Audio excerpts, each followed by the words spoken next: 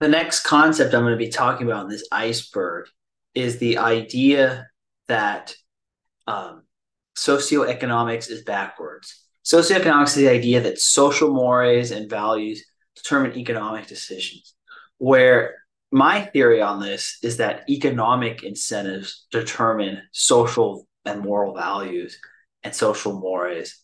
Like the most politically correct example I can give on this, because this is very controversial, a lot of the examples I would have would be the idea that for younger people, living at home has become destigmatized.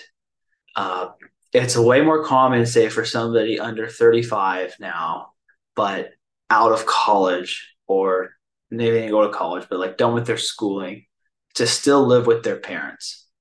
And this has been common in places like Italy and Greece for much longer, but this started to become mainstream in America post the great financial crisis in 2008. And this might be aging me, but whenever I was in high school or college, there was a real stigma against people living with their parents past the age of 22 in the United States. You're supposed to be on your own back then. No exceptions. Some people are strict enough they kick their kids out at 18. Um, However, I think the reason why that stigma was there is because it was relatively affordable to live on your own back then compared to today.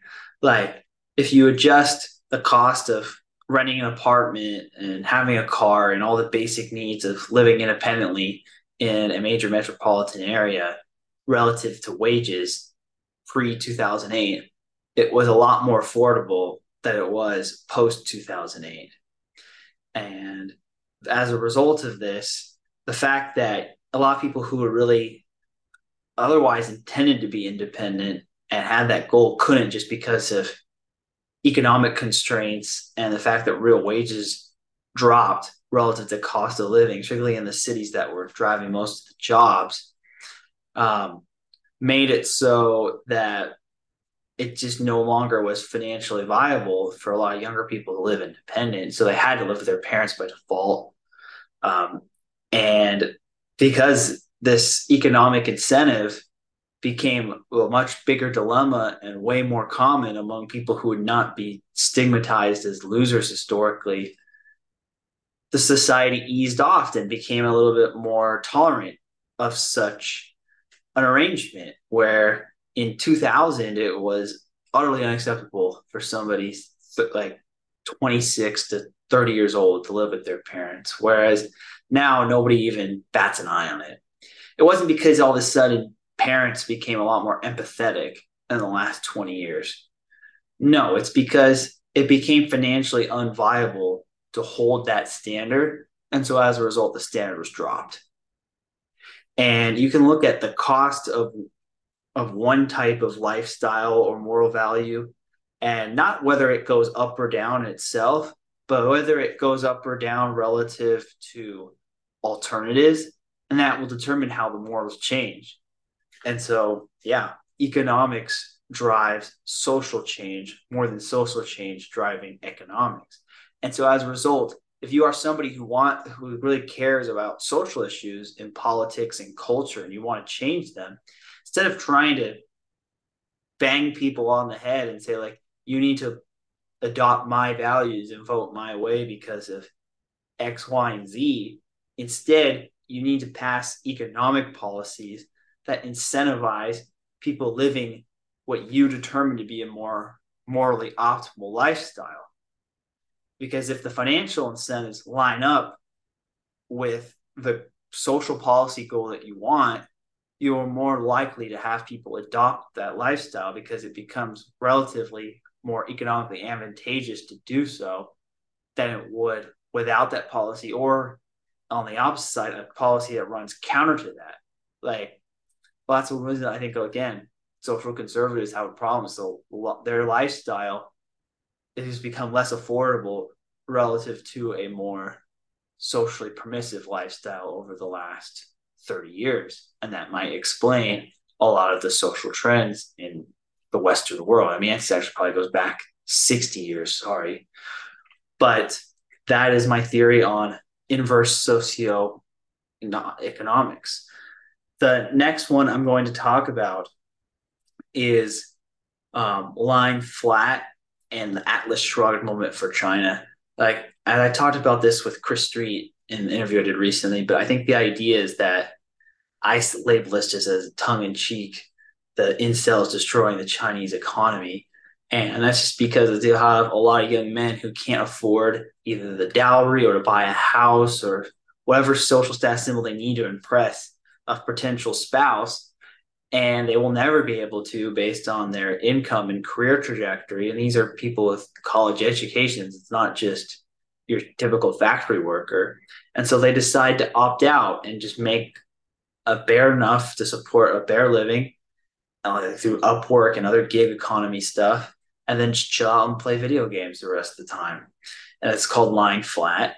It's most common in Asia, but they have other movements like NEETs and anti-work, which I've talked about on this channel before. And a lot of this is a byproduct simply just because the the marginal difference in your income between the cost of just surviving versus the cost of thriving is wider than ever due to social safety nets and a variety of other things going on in the economy. It's fairly easy to just get by, or at least relatively to the past. But due to things such as how housing prices have been distorted in many countries in the world, and how the top of the career hierarchies has gotten a lot more competitive, uh, it's a lot harder to get to the level which is considered like a traditional upper middle class lifestyle. That has gotten a lot more expensive relative to the gains in incomes in that demographic or that prospective demographic compared to whereas just getting by has not gotten any more difficult. It's probably actually gotten easier. So as a result, since the gap between surviving and thriving is wider and feels more unattainable, less people around the world are deciding to pursue it. And we really risk just a collective Atlas shrugged moment, but not necessarily because these are anti government people who just don't like taxes. It's just they feel like the juice isn't worth the squeeze. And it's the most at risk in China. And that's why we're seeing the issues with high youth unemployment despite having a growing economy. I think this is a cause of that.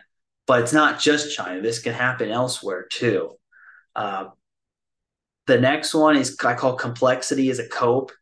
It's the idea that a lot of economists will make increasingly complex economic theories to try to factor in why their policy goals are good for the economy, like all those various.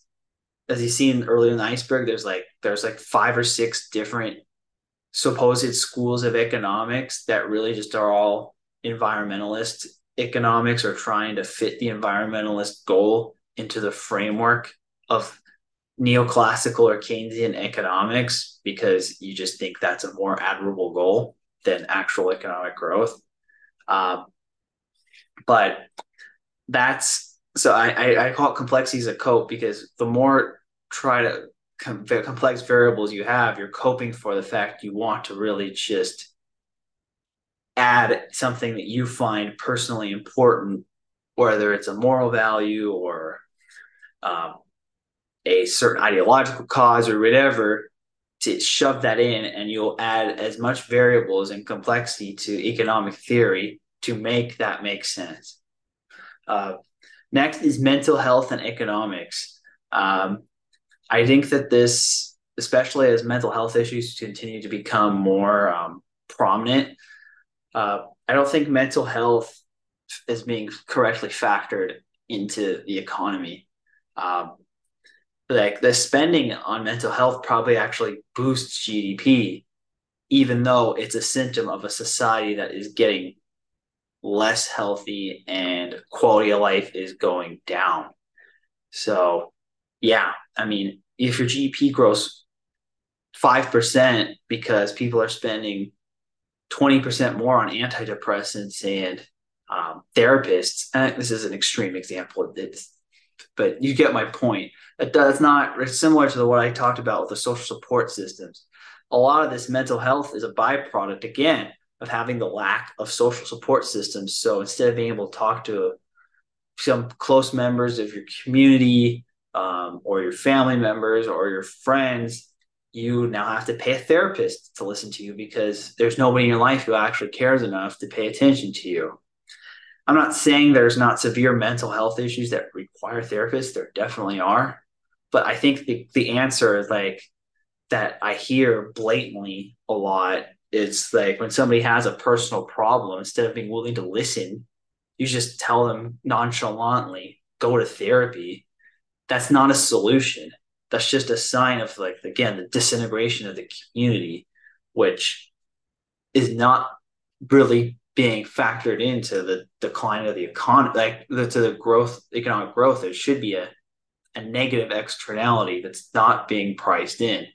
And yeah, if you have, like, say maybe you have more productivity by working people longer hours for less pay, but if that causes everybody to be mentally unhealthy and unstable, and as a result, you have to spend more on medication or therapy, or worse, you see more, like, I don't know, crime or other negative consequences for a less mentally healthy society, or lower life expectancy or whatever because of it. Is that really a proper trade-off? Again, this is really a difficult thing to quantify because this is a more subjective issue. But I think that it is something that really, I think that the economics profession and research has not really dived into. They've gone to behavioral economics. Now, behavioral ticks will cause the rational man theory to deteriorate a little bit, which I talked about in the Little Iceberg. But mental health and economics, I think, is another one that's not really being properly discussed. The last one I'm going to talk about, because the other one is going to be political economy and goal seek, which is kind of the idea that economics really is political economy. And if you're running on a certain economic policy, I've mentioned this in earlier tiers of this iceberg and in other videos, that you'll find economists to create the intellectual mathematical framework to justify why your suggested economic policy is good or why your rivals is bad. So the last one we're actually going to talk about is the Doonesbury effect actually being the most important concept of economics. For those who are not familiar with the Duesenberry effect, the Duesenberry effect, which I'll probably do a whole video on it, is the idea that people have in general of a hard time ratcheting down living standards. People get accustomed to a certain quality of life, and if due to external circumstances or personal bad decisions, they are no longer able to maintain that living standard. Even if their income can no longer support it, people will continue to spend like they had that previous level of income, because the thought of having to cut your quality of life is so bad, especially if it's a more permanent realignment and not just something that's like a temporary setback. Like, say you lose a job temporarily, but you know you get one that paid just as much or better in a couple months. That's not Duesenberry effect. That's just minding a gap. Or say like use the Duesenberry effect to decline would be like, say like you work in an industry that becomes obsolete rapidly overnight. You can't find a job that pays half of what you used to, and that's so you may have to take something that takes 40 or 30% of your old salary, and that's your new normal. Yeah, and yet you keep spending like you did in your old life. That's the example of the Duesenberry effect. People will do anything to keep their old standard of living. I just know several examples of this, like, and this is why you have to be careful with lifestyle inflation, which you cannot, you have to be very slow as you build up your career to increase the amount of spending you have and the lifestyle qualities you pay for, because if there is a chance you have a setback, it's going to be very hard for you to adjust back down. That's why credit card debt is such a common problem, because people have circumstances that they cannot, that they have a disruption in their earning power for some various reason or another, and they fail to adjust. So they keep spending like they used to. And even though they know they should cut back, they can't because they've been accustomed to such a lifestyle. And this is not just really purely spending decisions. This also can apply to geography.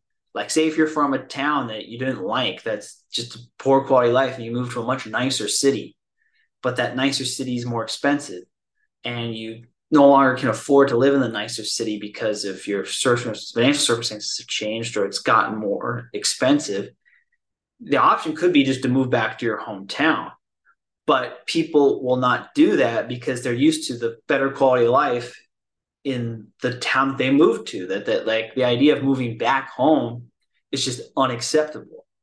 This could also happen with dating and romantic partners, where when you don't have that much dating experience, you're okay with dating somebody who may not be as high quality because you haven't really experienced a higher quality romantic partner. But once you do get to a certain threshold and you have a great experience with that, and it doesn't work out for some reason, and you're like, you can't date people who are what you would perceive to be not at the same level as your ex. And that is romantic Duesenberry effect.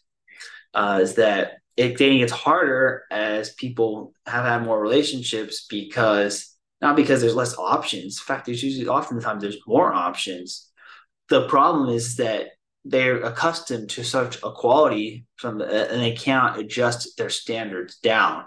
And that's not something. And then the most dangerous part of this is actually on the country level, where a country as a whole is used to a certain standard of living, but then because of geopolitical shifts or other economic shifts, the workers in that country are no longer competitive, and they have to adjust down to a standard of living. But politicians will never tell them that, because that's how they lose elections. And so that's how you get populism and other negative political consequence, because people feel like they're entitled to a certain living standard, even as economic conditions have changed, that your nation as a whole is not competitive.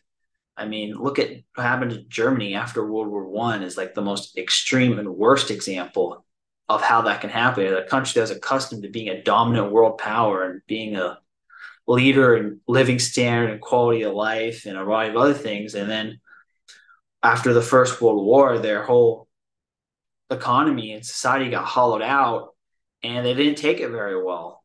And you could see like the political volatility in the US as inflation started to rise in the 60s and the 70s.